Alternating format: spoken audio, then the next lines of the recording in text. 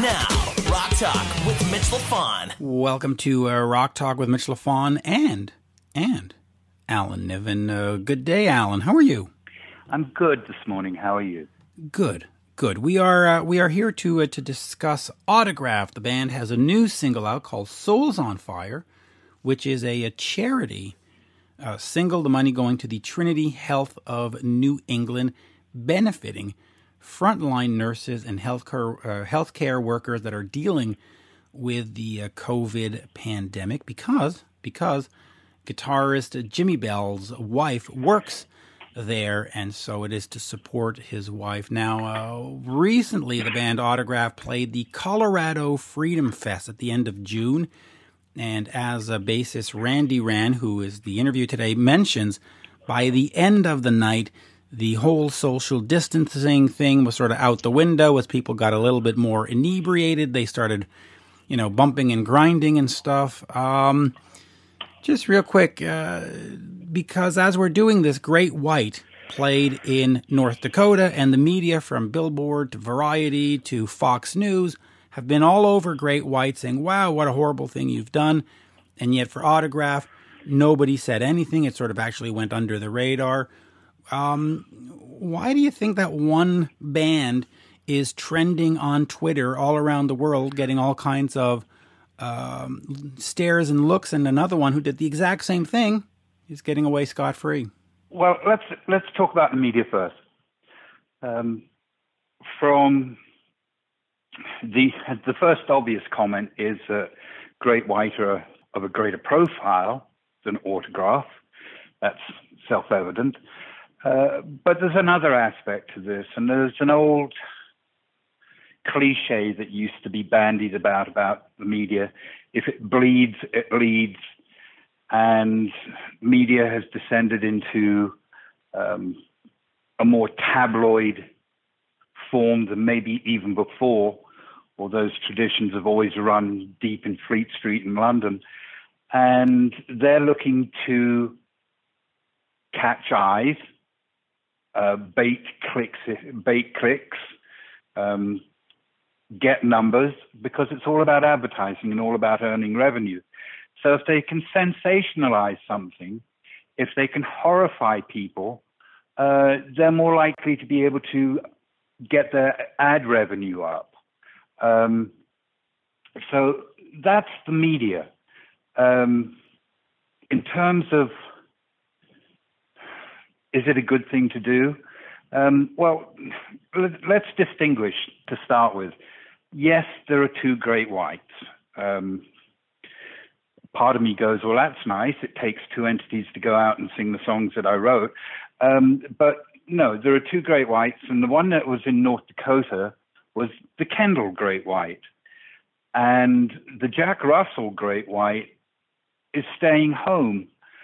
And that is because they don't feel it's safe to be out there yet.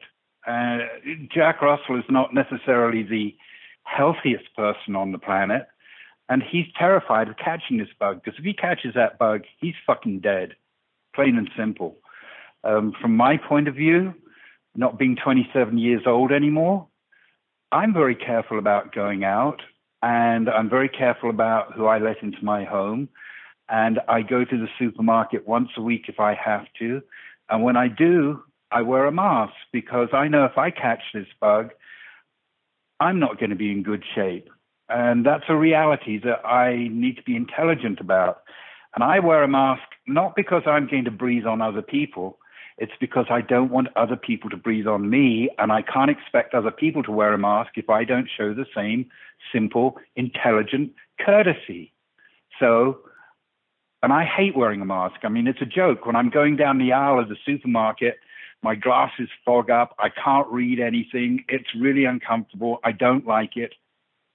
But I do it because I hope that other people will show me the same consideration, because I don't want them breathing on me. And the fact of the matter is that, I'm living in Arizona, #1 in the world, baby. We got more of that COVID stuff than anybody else. Well done, Arizona. There's a mortality rate of about 4%. And I like to think that, I'm not necessarily in the 4%, and I'm not going to get it, but it's just intelligent not to wear a mask and not to go out and play a show right now where people cannot distance and cannot wear masks. It's not as if the great leader didn't give us a warning. He went to Tulsa. Do your research. Everybody in Tulsa is saying we've got a spike here now that's probably been caused by the rally that the great leader had in Tulsa. And, I know that Mr. Kendall is a Trumpite. And maybe the guy from Autograph is a Trumpite. And they have a casual attitude to this. But the fact of the matter is that people are dying from this thing, and I don't want to be one of them. And I look at this situation as, be smart, wear a mask, don't go play gigs where people can't keep separate. I mean, we talked to Doro Pesh not so long ago, and she had a great idea of having people come in their cars and sit in their cars. And she had a big gig with loads of cars, and people had a good time, and there was apparently no problems. Just be smart about what you're doing. Plain and simple, I think Mr. Kendall was fucking stupid. Let me ask you this, though, because a lot of the media reports are blaming Great White 100%. It's their fault, it's their fault, it's their fault. And I personally, as a fan, I would not have gone to this show. I don't care right now if it's Great White or Kiss or Metallica or anybody I like, Scorpions, White. I'm staying home. So how much, shouldn't the blame be shared? Like when the media is saying Great White was bad for doing this, shouldn't they also say the local health authorities were bad for allowing it? The fans that showed up? Let me stop you right there. Yeah, okay. Let me ask. I'm just asking. Let me stop you right there. Bien sûr. I think Mr. Kendall's unit had their PR person put out a statement last night, which I perused. And I suppose, you can't afford the greatest PR people these days. You're going to get lame statements. The one thing there were two things in the statement that lit up to me. One was that they'd had assurances from the local authorities that everything was going to be fine. I'm just waiting for the wise ass to say, well, I suppose those are the similar kind of assurances that the manager and the owners of the station club gave to the band. The bottom line is this, is that you're responsible for your own decisions. And if you decide to let off pyro in an unsafe environment, and a club is an unsafe environment, full stop, then you have to own that decision. If the local authorities say, oh, it's fine, the president says so, you still own the decision to go and play the gig. You don't put it off on somebody else. You are the host. These are your guests. They pay to come and see you. If you really care about them, think about their safety. And just to push it off on somebody else is fucking lame. So now you're not just stupid, you're stupid and lame. I'm going to add this because I don't think you're aware of this, but Ron Young from Little Caesar posted on his Facebook about Great White, and then people back and forth have been going, yes, no, yes, no, yes, no. And fans have brought up the Rhode Island fire and stuff. And Ron responded this, and I don't think I've sent you this, but he said, of the Great White Rhode Island thing, my friend errantly took the fall for that debacle. And now, of all bands, they should be smarter, meaning Great White right now. I'm jumping on the bandwagon because I remember that so-called innocent night. I was the production manager at the Key Club in LA when that first tour came through. I literally had to grab their so-called pyro, in quotations, and pull it off stage. Good thing I did. Bad judgment seems to follow these guys no matter who's in the band. So what I get from that, and I think it's quite clear, is that this thing in Rhode Island, the pyro, wasn't just some random mistake. they were overloading those cannons, and it was a tinderbox ready to explode, and that he saved the Key Club from the same disaster because he, as a production manager, was smart enough to say, dude, you can't have this much firepower in a tiny club. What do you think of that assessment in that post? I think Ron is absolutely on point, and I think I just said it. I think if we're going to go back to the firing situation, pyro in a club is a stupid thing to do. It's stupid on so many levels. It's unsafe. The other point I have is you're playing a club. Where the fuck do you think you are? Do you think you're going on stage at the LA Coliseum where you needed other aspects of showmanship to make a show because you're in such a big venue, hence pyro? You don't take pyro into a club. It's a dumb and stupid thing to do. And had I been managing the band at that time, which I wasn't, it wouldn't have happened. And I think I made the point. It's stupid. And to say, well, you know, everybody said it'd be all right, well, that's lame as well. Because and I'll say it again, you have to own your own decisions. And I cannot disagree with what Ron says, because what I see is stupidity. Oh, and yeah. Unfortunately, it doesn't surprise me, given that I know some of those people involved as well as I do, and the fact that we have the great leader in the Oval Office. I mean, you know, did I not say we had a warning from that guy? He went to Tulsa. There was a spike in Tulsa after his rally there. I mean, you know, hello, guys. You know, just watch out for that. I mean, are you that desperate to get out and play that you don't even think about your audience's safety? I mean, you know, Jack Russell is being smart and intelligent. He's keeping his band home. He's not going out until it's safe. Smart thinking. You know, There's somebody who's learned something. You know, with Mr. Kendall, I mean, what do you expect? You know, he's going to vote Trump. That tells you all you need to know. And this is not a matter of policy. It's a matter of, do you associate and support somebody who is unethical and who's a known crook, et cetera, et cetera, et cetera. It's just stupidity. We live in an age where stupidity has been encouraged to come out into the sunlight by the great leader in the Oval Office. And I will, before we get over to Randy, I'm going to just say this for myself. And I said at the beginning of the show, I don't care who's playing. I'm not going to a show right now. And you can tell me it's a hoax or it's not a hoax. I don't care what it is. I'm just not going to go to a show. That period. So you can Tell the 140,000 American families who have lost a family member and buried them recently that it's a hoax. No, it's not a hoax. People are dying. Yeah, and you know? I don't care about the internet medical or the internet virologists or whatever.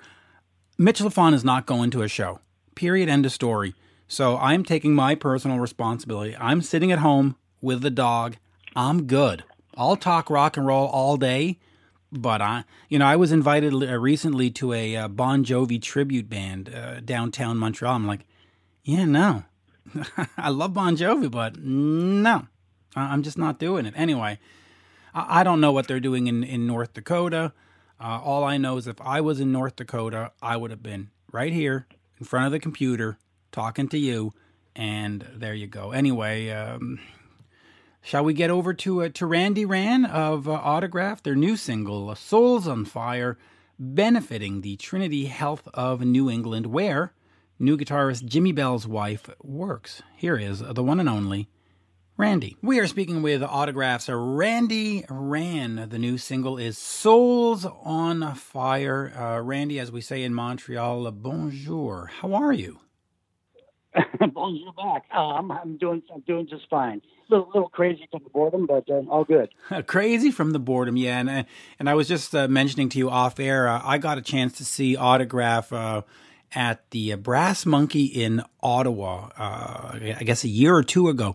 What a phenomenal show. I mean, this band, Autograph, is definitely a live entity. You just delivered.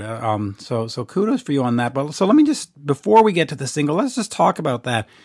You haven't had a chance really to play a lot these days, obviously.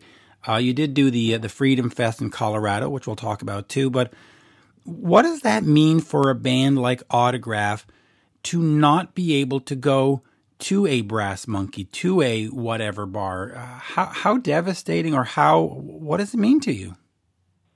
It's driving us crazy, to tell you the truth, because we'll get to the point where we got a gig like 2 weeks away from now, and just before we buy our airfare, we go, oh, that got postponed. It's like standing on the edge, just waiting to see if it's going to happen or not. Because with Jimmy, we've only done like 5 shows together, and that's horrible for like a year, you know. Yeah, you added Jimmy on my birthday last year, and you haven't been able to play out, which is very cool, by the way. Thank you for that birthday gift from Autograph. But and I do want to focus on the band, but I want to get a little bit of the social context on this. Do you think that if this COVID thing goes on, that a lot of these places, again, like the Brass Monkey, will exist in 6 months from now or a year from now? And if they start closing up, as the media is saying, 85% of the clubs are going to close, what does a band like Autograph do? Well, we do a lot of festivals. We do more festivals than we do bars, actually. So if the festivals can go on, then we're fine. I think in ratio, we'll probably do 10% of our gigs in bars. Most of them are like MRRC, Muscles of Rock Cruise, or always like Freedom Fest and those kind of things. So we mainly do the bigger stages most of the time. But bars can't close. What are people supposed to do? I mean, what are they supposed to do? Just hang out in their house all day long? Oh, no good. Yeah, they can stay at home and listen to Get Off Your Ass over and over and over again. But all right, let's talk about this single. The single, of course, is raising money for one of the charities. Talk to me about putting out this single and what it means for the band to be able to give back to the community. Well, what it is Trinity Health of New England that's Jimmy Bell's fiance. She's one of the heads of the nursing there. And she's working like 17 to 20 hours a day, you know, in the COVID. By the way, I can't hear you very clearly right now. Oh, okay. There we go. Oh, 100 times. Yes. All right. Go ahead. All right. Excellent. Okay. So what I was saying is that Trinity Health of New England is Jimmy Bell's fiance, and Mandy, and we just saw how hard she was working all the time, and so did he. So we thought it'd be kind of nice to split some money with these guys, you know, because they deserve it. That was the main reason we did that, because it's just like first responders, man. I got to give them kudos, all of them. Yeah, you really do. And now, is this single just sort of a one-off, or is it a song that's going to appear on the next new Autograph album? Well, I'll tell you what's going on. We did this. We recorded this before COVID-19, and for some reason we just had a feeling things were getting weird. And this is the first time Jimmy wrote with us, and Jimmy just brings a whole new style to Autograph now.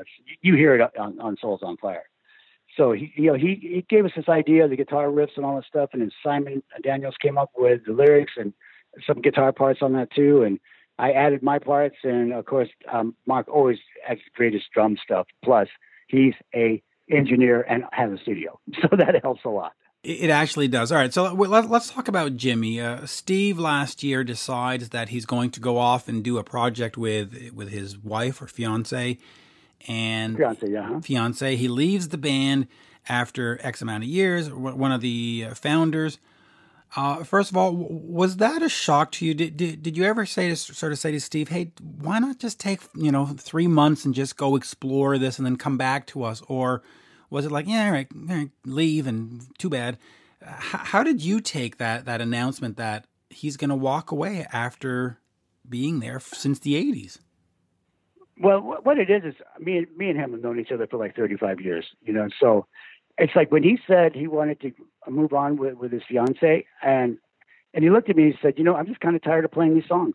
And I went, you know what? I got you, dude. I'm not tired of it. and I like inventing stuff. So at first there was a little bit of bad blood, but it honestly went away really quick. And having Jimmy come in right after Steve left, which they're really good friends, to tell you the truth. Steve and Jimmy are really good friends. So it's like, it was kind of just a cool turnover. And, you know, we still talk. We're all fine. But yeah, it was a shock. It was a shock when he came in and said, you know, I'm done with this. And okay. And the funny part is now he's not with his fiance. Oops. Well, you know, and the thing is that you know, Tom Hazard and Dave Ellefson, they step up with the EMP label group, and they sign the band. You put off or Get Off Your Ass. Great album from, I guess, 2017, 2018. Yeah, Great sounding album. I mean, I did the interviews with Steve back then. I heard it. Then you went on tour, and you come to Ottawa. Great stuff. What does it mean now to sort of have to rebuild with Jimmy? Do you sort of just move on and you still do Autograph music in that classic style? Or you go, hey, you know what? We've got a fresh coat of paint in here. Let's just, you know, push the boundaries out and let's move what Autograph is. That's what we really want to do, because if you keep doing the same thing over and over again, it's become kind of stale. And so when Jimmy came in, tell that to Angus Young. A whole different way. What's that? I said, tell that to Angus Young. No. Yeah, exactly. Yeah, exactly. Right. What was cool too about Jimmy is him and Simon, because Simon's a hell of a guitar player too. When they both play together, it's a different attack. There's a different energy to it, and that really sparks. Like you asked the question, is this a one-off? Probably not. That was the first song we wrote together as the new band, and that's kind of the direction we're going. A little bit heavier. It's fun, man. It's really powerful on stage. Oh, it really is. So what does Jimmy bring? Because of course he's been with House of Lords for many years, and in fact, is he still with House of Lords? Because when I last interviewed the lead singer for that band, they were like, well, we don't really know if he's still with us or not. Has he announced to you that he's left that band and he's dedicated to Autograph? Well, he told us he's dedicated to us, so I don't know if he left it or not. It's like right now, if you can go play a gig with someone and we're not playing, we got no problem with that. You know, if he wants to go play some gigs with House of Lords, we got no problem at all with that. Because I like that band anyway. Good band. It's a great band. In fact, you should do a double bill, quite frankly. Why not? That'd be awesome. No, Jimmy would love that. He loves playing with two different bands a night. He would love doing that.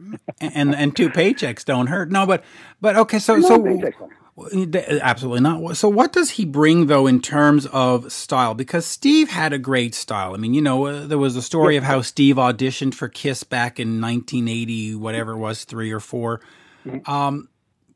What does Jimmy bring that Steve didn't have, and what does Steve have that maybe Jimmy is bringing something different to?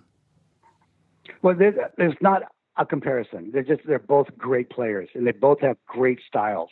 And that's not stroking you, man. This is the truth. I mean, it's like playing with Steve Lynch is great. Playing with Jimmy Bell is great, but they're two complete, unbelievably great guitar players. So I really can't judge that way. You know what I mean? It's Jimmy brings a little bit heavier than Lynch was. Lynch is more of a concentrated player, where Jimmy's kind of like just let it go crazy, and that's kind of fun. That's kind of fun for us. Now, since you've only played about 5 or 6 live shows since he's joined, where do you see sort of the classic Autograph songs going in that live context? Do you tell him, hey, Jimmy, just go be Jimmy and do whatever? Or do you say, hey, no, this is how Steve plays it. Turn up the radio sounds this way. Don't experiment.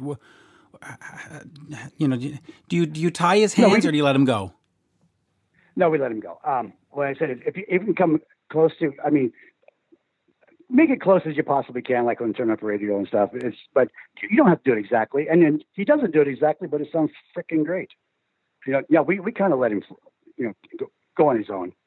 Just quickly, the Freedom Fest in Colorado, you played that recently, one of the first shows since this COVID thing. What was that experience like in terms of everything? Were you scared? Were you, was the fans scared? Was the promoter, you know, was there a fear or, and then of course you had the whole social distancing, so you have less people in the audience. What was the experience of the Freedom Fest in Colorado like? To tell you the truth, it was just so fun to get out and play again. That yeah, it was odd, because all the benches were like 6 feet apart and only 4 people could sit on a bench. And but by the end of the night, this is Colorado, man. It's like pot's legal and drinking is a nonstop thing in Colorado. So by the time we came on, everyone was pretty toasted and it was fun. The social distancing kind of went away when we just started turning up the radio. It's like everybody came to the front of the stage. So it was kind of fun. Right. When everybody sort of comes up to the stage like that and the social distancing goes out the window, as a band, do you become sort of scared? Like, hey, I don't want to be sick at it. No. So you were good with it. No, believe it or not, no. I'm good with it. I live in Georgia, north of Atlanta, and most of the people here don't even wear masks. And no one's dying fast here at all. See, so it's like we kind of opened up the state a long time ago, and it's like it's not really hurting anybody. So I'm used to that. So, watching people in Colorado with their masks on at first and you're trying to drink your beers and trying to drink your shots, the masks came off pretty fast. But, it's I don't know what COVID-19 really is. It's just there's too many things in my brain to make fun of it all, but except for the people dying. That's the only thing. Yeah, I mean, it's a very strange phenomenon, and I have the Canadian perspective where we look at the States every day and we go, "What the hell's going on down there?" They seem to be on fire, but I guess yourself being in Georgia, you're not really concerned. Is that fair to say? Yeah, it's fair to say. It's like, and I'm in that age group where I'm not supposed to. I could easily get it, but I haven't social distances or worn a mask for 4 months, and I never got sick. So I just wonder what it's all about. Yeah. So, in terms of the band and the band's future, is it time for you to start announcing a run of shows and just get back on the road and do 20 gigs across 20 different states? Are we at that point yet? Well, almost. I'm unfortunately, I think it's not going to happen until next year. But we got tons of postponed stuff from this year. We got England, we got Puerto Rico, got a lot of Florida stuff. We got a whole bunch of stuff coming up next year already. So it's like it's kind of filling itself in before we even have to ask the booking agent to book some more stuff. So I think 2021 is going to be when we get to go do our runs, 20 shows, 40 shows, whatever it is. Yeah, and hopefully we'll get you back to the M3 Festival. Which is a great place to play. In terms of new album, when do you think you might actually sit down and say, okay, let's write these 10 songs? Because Simon has brought a great voice to the band. I mean, the guy sings like a motherfucker, let's be honest. He sure does, man. Yeah, he does, man. Powerful guy, man. Well, yeah. And not only that, he's a poet on top of it all, which is like, that dichotomy doesn't happen very often. You know what I mean? It's like, he was raised in Rio de Janeiro, it's a tough place, and he brings that to America, and he loves America. And he just says anyone that doesn't like America that comes here, he has no time for, which I love, and because he can say that, man. He's a Jewish Swiss guy from Rio, so there you go. Yeah. Hello. Hey, yeah, you can't hear me. Look at that. Oh, there we go. There we go. Technical difficulties. That is me pushing the cough button and not realizing I didn't unpush it. Oopsie. Well, listen, I had cortisone shots in the last couple of days for my back, and so I'm a little loopy. But let me just get back to this. When we deal with classic rock bands over the years, fans have a tendency to say, well, if Ace ain't there, it ain't Kiss. If so-and-so it ain't there, it ain't so-and-so. And I've heard that about Steve Plunkett, and they go, well, if Steve Plunkett's not there, it's not Autograph. And then I say, well, you know what? Go see the band with Simon and try to tell me that afterwards. What has he meant for the band? Because, as a classic band with a lineup change, if you had picked the wrong singer, it would have been over. We'd have been in trouble. We'd have been in trouble. You would have been in trouble. And listen, we've talked about this Brass Monkey thing, but when I went to see you, I heard the album.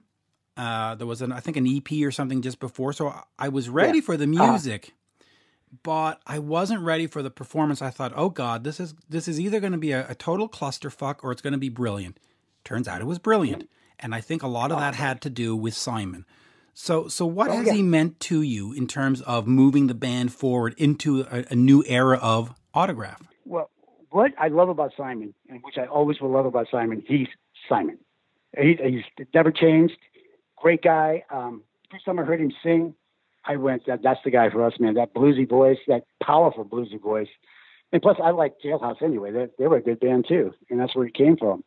And it was just interesting story. First time I met him, someone said, Simon, try out for this band, Autograph. And we said, okay. So we talked a little bit on the phone, and I said, come out to this bar at Marina Del Rey and let's meet each other. And so he came down to Marina Del Rey, and we're walking into this cool bar, really cool bar. And the minute we walked in, every waitress' head turned and looked at him. And I said, that's my freaking front man. That's him, man. Get them looking at him. Great guy. Let me ask you this. Mark joins in 2014. Jimmy joins in 2019. Simon 2013.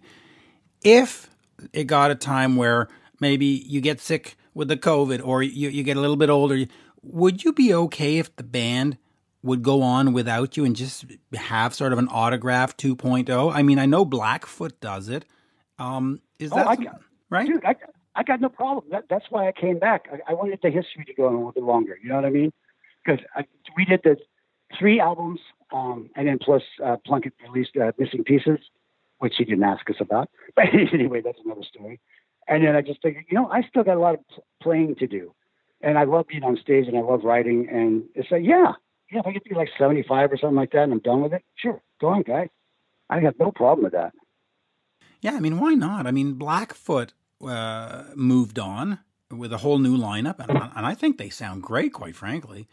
Since you mentioned since you mentioned Missing Pieces, that was that demo collection that Steve, I guess, made a deal with Pavement Music for. Yeah. Looking back on that, other than the fact that you were sort of cut out in the decision making, maybe some of the performances may or may not be up to your standards, and you go, "Oh, you shouldn't really be releasing that." That note sounds bum. How do you look at those albums now that it's out, now that it's sort of been 20 years, in fact 23 years in this case? Have you sort of come to terms with it? Like, it's okay. I mean, the music there is good, and I'm glad it's out there.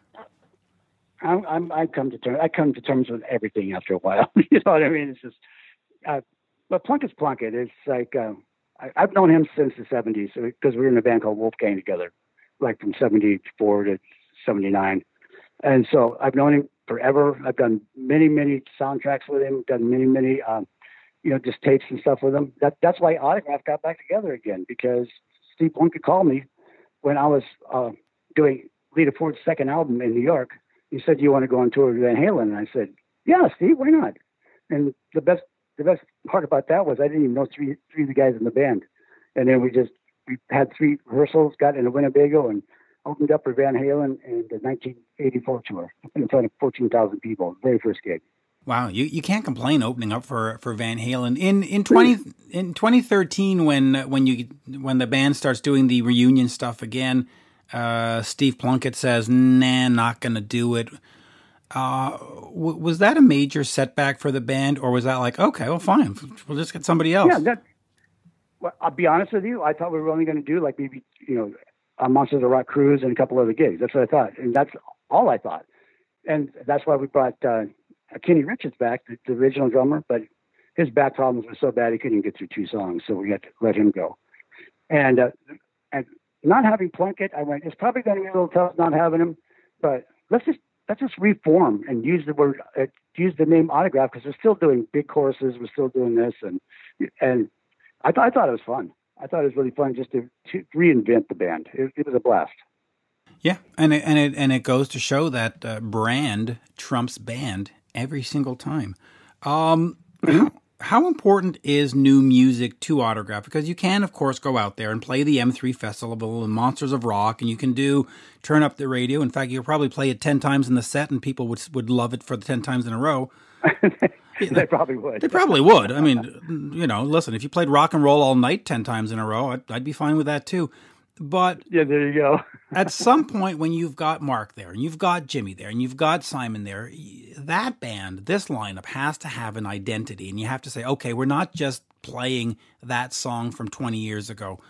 How important is it to have something fresh and new and have, in the set list 5 or 6 or 7 songs that are from this lineup? What it does is it injects a new energy to the band. So like just playing the same songs over and over again that I played, in the 80s, that gets stale after a while. Not that I hate the songs or anything. It's just when a new blood comes in, it's like all the songs now have got a different meaning.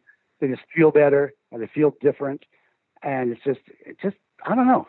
That injection of new blood sometimes is really cool. It just really is cool. It really is. When you look back at the major hits and stuff, where do you think Autograph went wrong? Where you didn't you couldn't capitalize on Turn Up the Radio, this big FM hit. It's on all the compilations. Where was the disconnect? Where you couldn't get to that next level? You couldn't get to be the Motley Crue. You couldn't get to be the Def Leppard. Was it just because RCA was a shit label? Yeah. That's one of the reasons. And plus, let's be honest. This is called The Honest Interview. I know, honestly. Yeah, well, I've been with a lot of record companies, and yeah, they were good at first until everyone started disappearing, and then we just kind of went on the back burner. And not only that, is we didn't want to do Turn Up the Radio first. We wanted to do a couple other songs and then Turn Up the Radio. But they said, no. Here's that song we didn't really want on the album anymore, but it's going up the charts because they didn't want the song on the album anyway. And we really wanted to release just a couple of cool songs, just so people could get to know who we were. We didn't have to chart. I just wanted to let people know we have more than just one song. So the ball got dropped that way. I thought we needed to, kind of come in and say, here we are as Autograph, and here's a couple songs, like us or not like us, and then throw in Turn Up the Radio. Because the minute we did Turn Up the Radio, we knew it was a hit. We just knew it. I absolutely knew it. And by the way, the only good thing about being on RCA as a rock band, it means that you weren't on MCA as a rock band, which was even worse. Could you imagine having been on MCA? If you had been on MCA, I guarantee we wouldn't be talking today because nobody would know who you are 20 years later. That's absolutely true. Oh my God. Worst fucking rock label in the history of music. Okay, so where do we go in 2020? Do we just sort of wait it out? Is that sort of the plan right now? Is just to sort of wait it out? Yeah, we have like 5 other gigs booked, and we're just not quite sure if they're going to come through or not. I would love to do at least 1 or 2 more before the year's over, and then hopefully next year everything's going to be fine again. But I don't know. It's horrifying, is what it is. It's like take away our livelihoods. Damn you. Take away a lot of people's livelihood. It's kind of scary because you're just like going, well, I really don't want to go get a real job. Screw that. Well, speaking of real job, you did have this thing as you were making leather. You were a leather maker. You were doing all kinds of great stuff. Is that something you still do? No, you know what it is? After 25 years of doing that, I can't even stand the smell of leather. It's just because I walked to my factory every day, and all you could smell was raw leather, and it really got sickening after a while. And plus, it's just like, I really don't want to have to deal with employees and all that stuff anymore. I mean, I'll do leather work for myself or a friend or something, but doing that as a job anymore, nah. I mean, the only time I made money is when I worked with Easy Rider and Harley Davidson. I made a lot of money off of those people.